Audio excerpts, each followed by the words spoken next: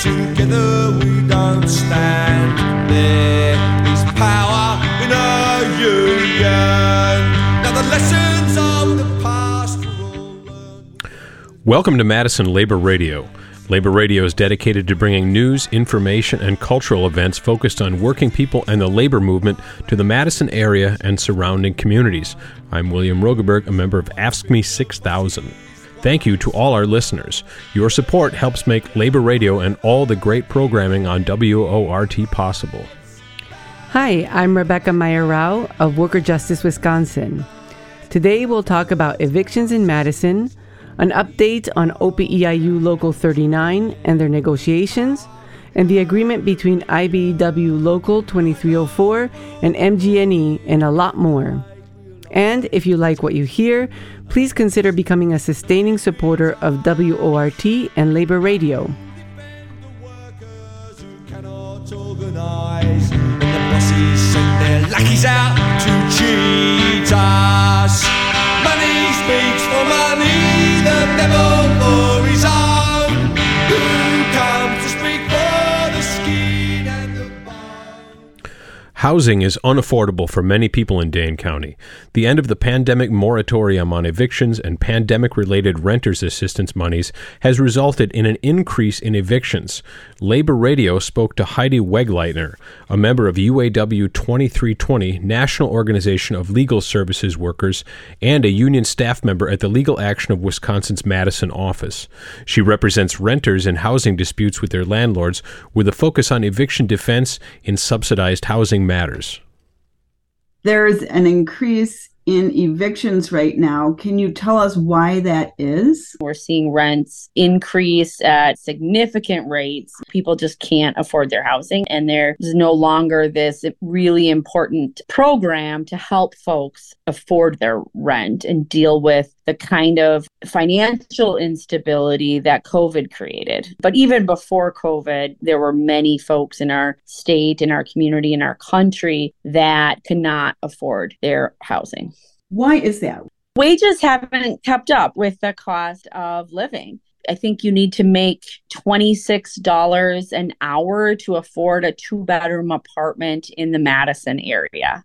Low wages, as well as lack of worker protections and benefits like paid sick leave, factor into people's housing insecurity. The federal housing budget was significantly decreased in the early 80s when Reagan became president. And since that time, there's been a huge shortage of federally supported affordable housing in our area. For every 100 people that may qualify for low-income housing, there's only like 20 openings. Every 3 or 5 years, our public housing agencies, which administer locally our federal housing programs like Section 8 and like public housing, open up a lottery system to take new people on their wait list. A lottery means not everybody can even get on that wait list. It's a crisis. Housing is inaccessible for many folks, particularly low-income folks. And we know disproportionately those are people of color in Dane County and across this country.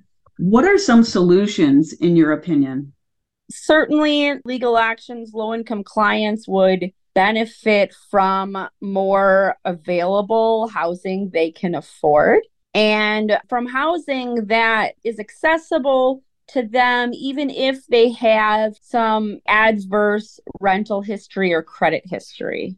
How can listeners get more information about this topic? There's a lot of information on the Dane County Housing Initiative and Regional Housing Strategy website that talks about the housing needs in Dane County, the data, as well as some of the solutions. In terms of the eviction crisis, Eviction Lab is a great resource for folks to understand how evictions affect our country, affect their jurisdiction, and how that stuff breaks down based on race and other demographic categories. If somebody's looking for housing or they're in a situation where they're in danger of being evicted, what are some things that they can think about doing? If you are in a situation where you need help with rent, or you have a legal question, or you have a landlord that's not fixing up your apartment, don't just wait on it. Document the problem, reach out for help. The earlier you can get information on your rights and responsibilities, and the earlier you can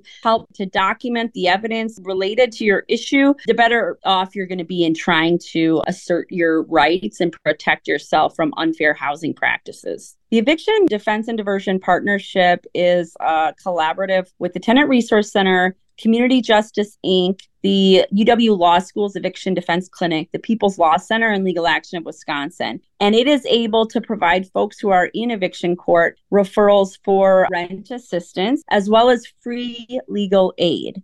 That's what I do, is help those folks that are in eviction court defend themselves from eviction. Legal Action's intake line is 855-947-2529. That was Heidi Wegleitner of Legal Action of Wisconsin. This is Janine Ramsey reporting for Labor Radio.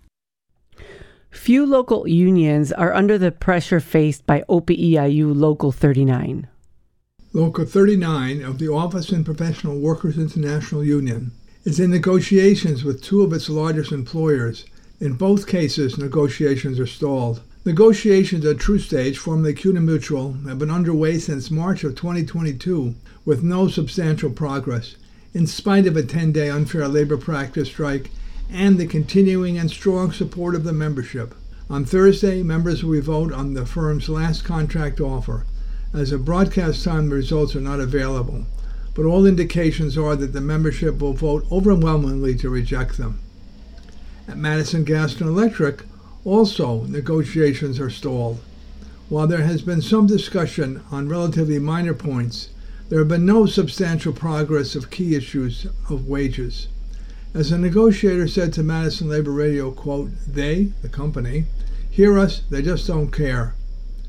The union concluded that wage proposals of MG&E were, quote, "It was insulting, it was condescending, they implied that we are largely overpaid." It is important to note that at True Stage, MG&E, and Madison Sourdough, the firms are employing the same tactics of delay and refusal to deal substantively with the needs of the workforce, along with the employment of anti-labor lawyers. If the firms really wanted to negotiate and reach timely and fair settlements, they would not employ such individuals.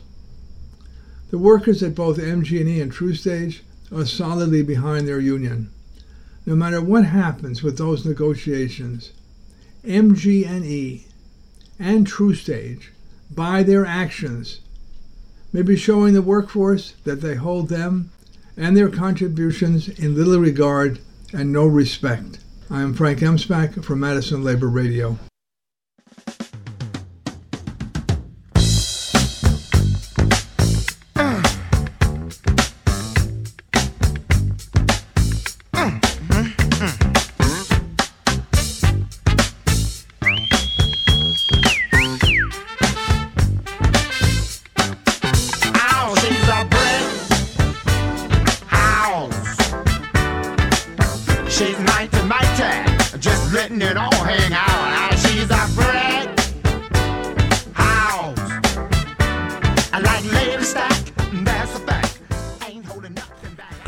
IBEW Local 2304 represents employees of Madison Gas and Electric. The union and the company have a tentative agreement ready for a vote by union members. Carol Weidel spoke to Nate Rasmussen. As the president and the chair of the bargaining committee, I'm going to be recommending that our membership vote yes on this. Some of our main concerns going into bargaining were recruitment and retention, and making sure that we have a workforce to staff the work safely and make sure that we're keeping the community lights on and gas flowing. And I think we did some things at the table that we're trying to address those concerns that we had. And again, we'll take it to the membership to vote in about a week and a half, and we'll see if we did enough.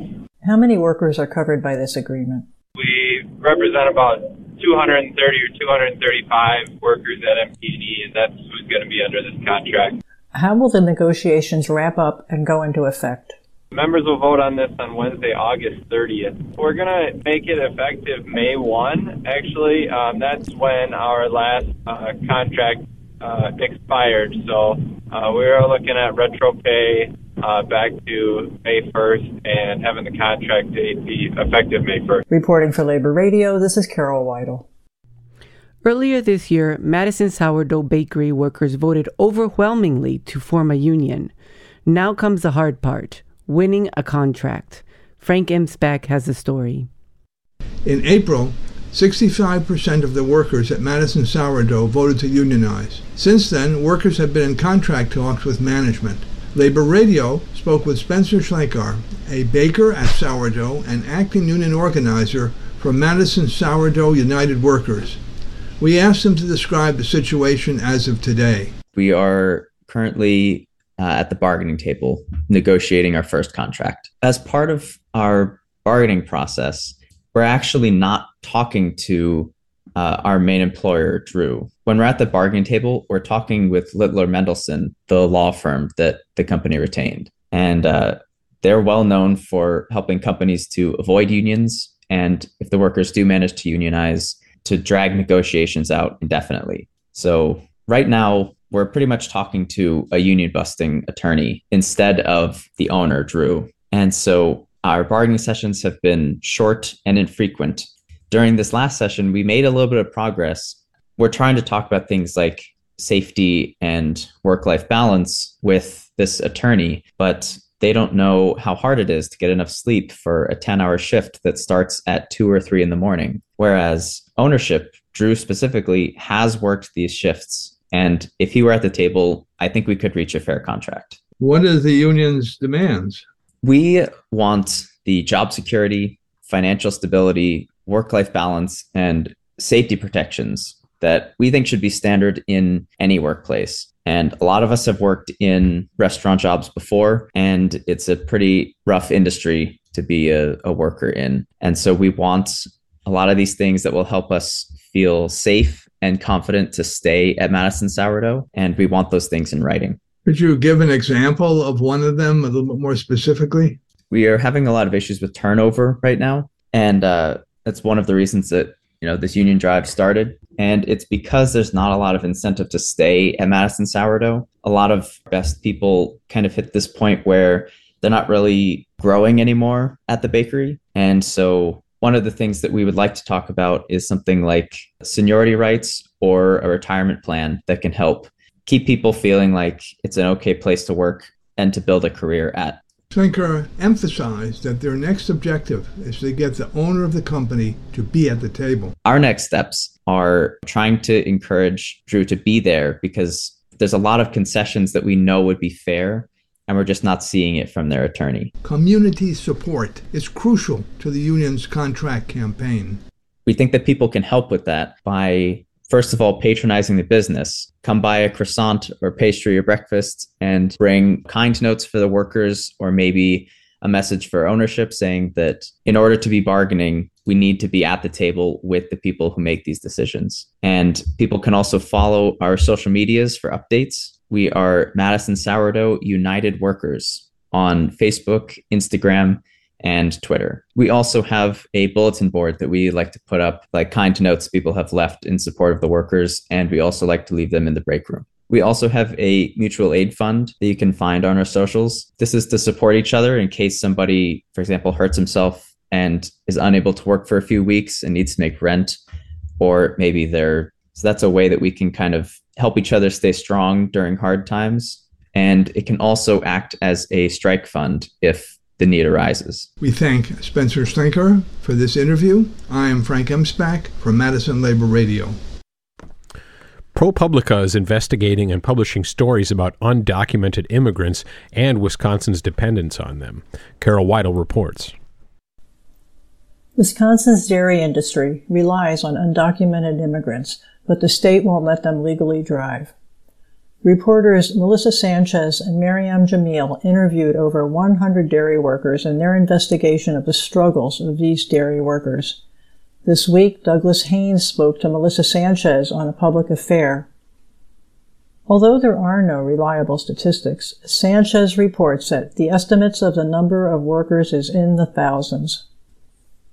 A lot isn't known. There aren't official counts of how many people are working and what farms. Nobody tracks that. And people who are here illegally, undocumented workers, like they're not going around checking off the undocumented box on labor records or census records.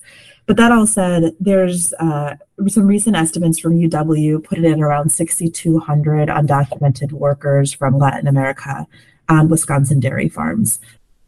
Jose's son was killed on a dairy farm outside Madison, which has since stopped farming. Nonetheless, he continues to work on a different dairy farm. He went to go work on a farm, I think near Arlington, and would drive in every, for his shifts. He got an apartment near the farm, but in a town maybe 10 minutes away that the employer provided for him and other workers. And he got pulled over, I think 6 or 7 times in the 6 months after his son died. And he'd get pulled over, and I watched the dash cam video or the body cam video, and I pulled all the police reports and the court records. And he would tell the officer, I can't, and the officer would say, you need to stop driving, you don't have a license. And Jose would say, I don't know how to get a license, I'm undocumented, how can I get a license? And the police officers couldn't help him. The first ticket you get is typically $124 or $200, depending on what agency gives it to you. But then the cost goes up and up and up. And after you've gotten 2 or 3 tickets, it's about $480 for the ticket, including court costs. And the court costs include a mandatory $200 DNA test that you have to pay every single time. While undocumented immigrants cannot legally drive, they can buy and register a vehicle.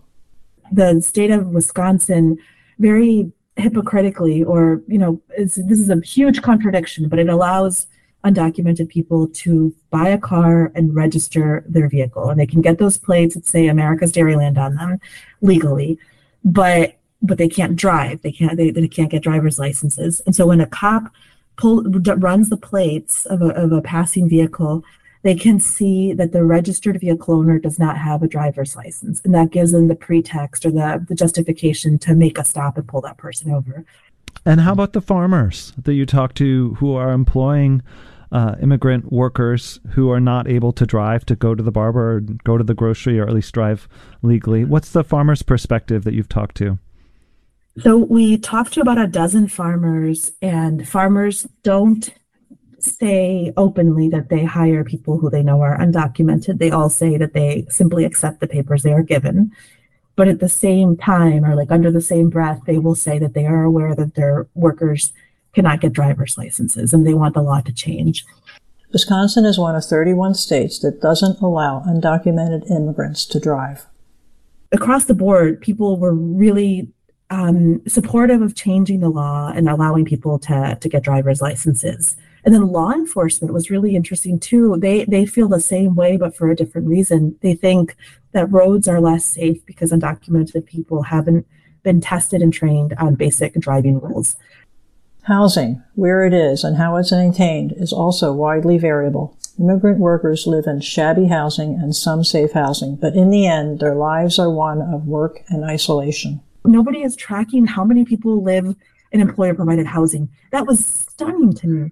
It's absolutely stunning. You have people living in homes with black mold and holes in the ceiling and makeshift little rooms.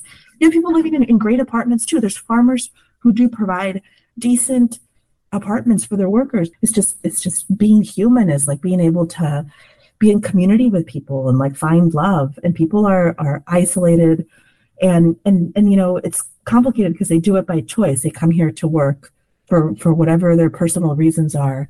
But they also wind up coming and living in this extreme isolation that they did not expect. ProPublica is telling the story of the workers we need and the rules that penalize them. Thanks to Douglas Haynes for excerpts of his interview. Reporting for Labor Radio, this is Carol Weidel.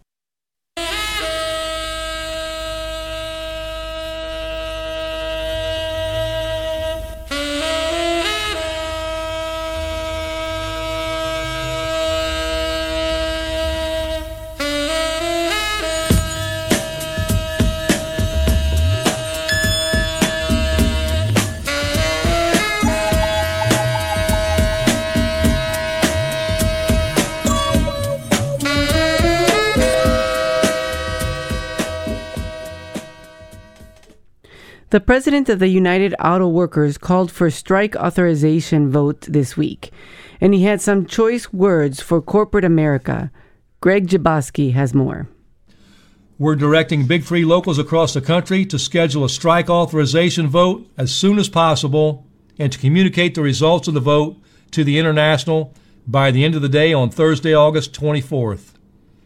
That was Shawn Fain, the president since March of the United Auto Workers, the UAW, who on Tuesday addressed his union membership and the world in a live address on the International Union's Facebook page. The UAW's current contract with the big three automakers, GM, Ford, and Stellantis being the company once known as Chrysler Fiat, ends on September 14th.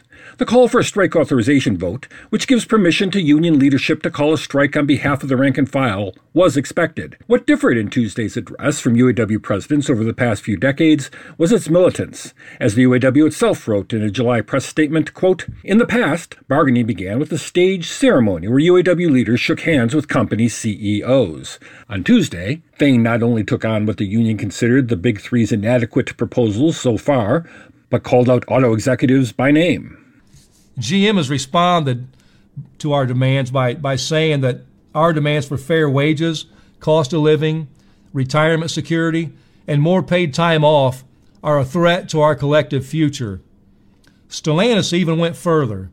COO Mark Stewart wrote a patronizing letter to our members saying we need to tone down our demands in the name of economic realism. We later learned from media reports that Stewart wrote that letter from his second multi-million-dollar mansion in Acapulco, Mexico, where he spent the last 2 weeks vacationing rather than bargaining. That's the economic realism that companies want us to accept. They make billions in profits and millions in executive salaries, while the rest of us live paycheck to paycheck. Fain dismissed in detail the management argument that labor costs are driving up vehicle costs. The fact is, labor costs are a fraction of what goes into the price of a car. The vast majority of the Big Three's expenses don't go to labor. They go to parts, retooling, distribution, repairs. Many experts estimate labor is just between 5 and 10% of the cost of a car. So in the past 3 years, according to the Washington Post, the cost of a new car has gone up by 20%. That's not because of labor cost. In the past year, Stellantis has had the highest profit margin of any major automaker out there, union or not. And that's not because of labor cost. As in the past months, the Big Three have cried about how EV transition is going to be too expensive. I repeat again, it's not because of labor cost. The last 10 years have been the most profitable in Big Three history. They've collectively made $250 billion in North American profits over the last decade. On Tuesday and on Sunday, in another live address with Vermont Senator Bernie Sanders, Fain stressed the ongoing corporate attacks on the working class in general, noting, for example, on both days that 26 multi-billionaires control half the world's wealth. On Tuesday, Fain reached back to almost a half-century in UAW history. The working class in this country has been under attack in a one-sided class war for decades. Just as UAW President Doug Fraser wrote, all the way back in 1978 when I was 10 years old.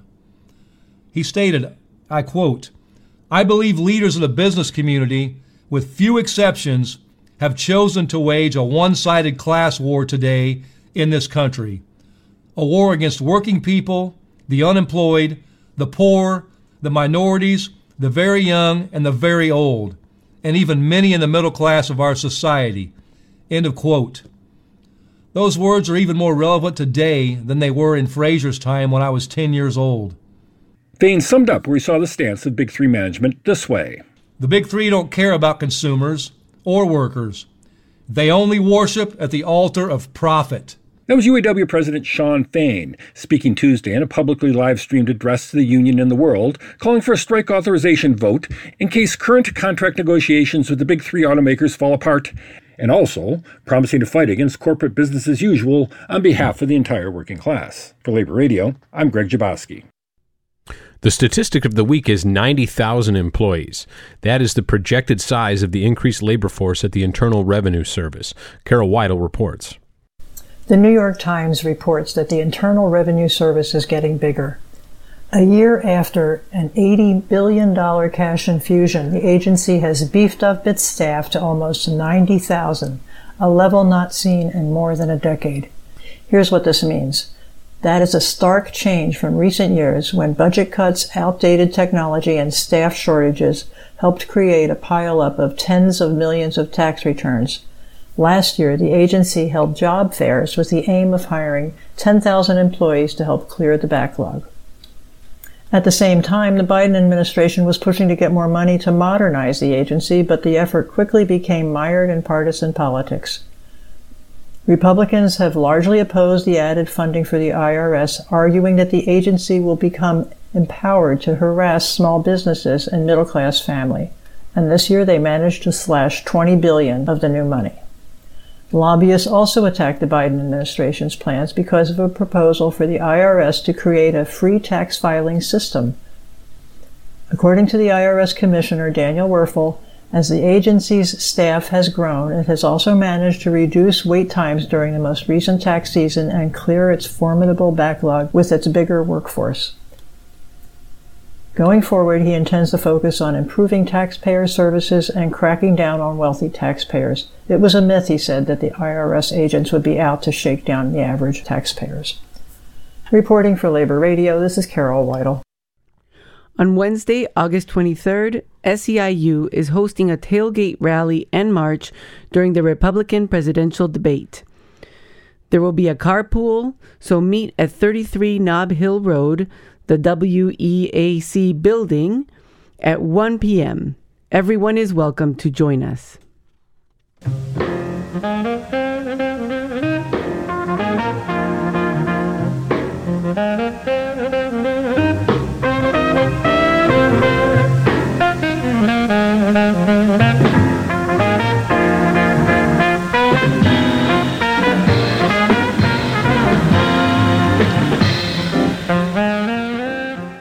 Thank you for listening to Madison Labor Radio. I'm William Rogeberg. Thanks to editor Frank M. Speck, assistant Robin G., reporters Greg Jaboski, Janine Ramsey, Carol Weidel, editorial assistant Simon Gordon, and damage control specialist Joanne Powers. Special thanks to Keith Steffen, our reader coordinator, web poster Anya Lee, and all our readers, and junior listener consultants Anthony and Maggie in Cross Plains, and the members of the IBEW Local 2304 WORT Staff Collective. And I'm Rebecca Meyer-Rao. We also like to thank all our generous contributors to Labor Radio and WORT. Please stay tuned for the Blues Cruise with Dave Watts and the Professor, Bill Clark.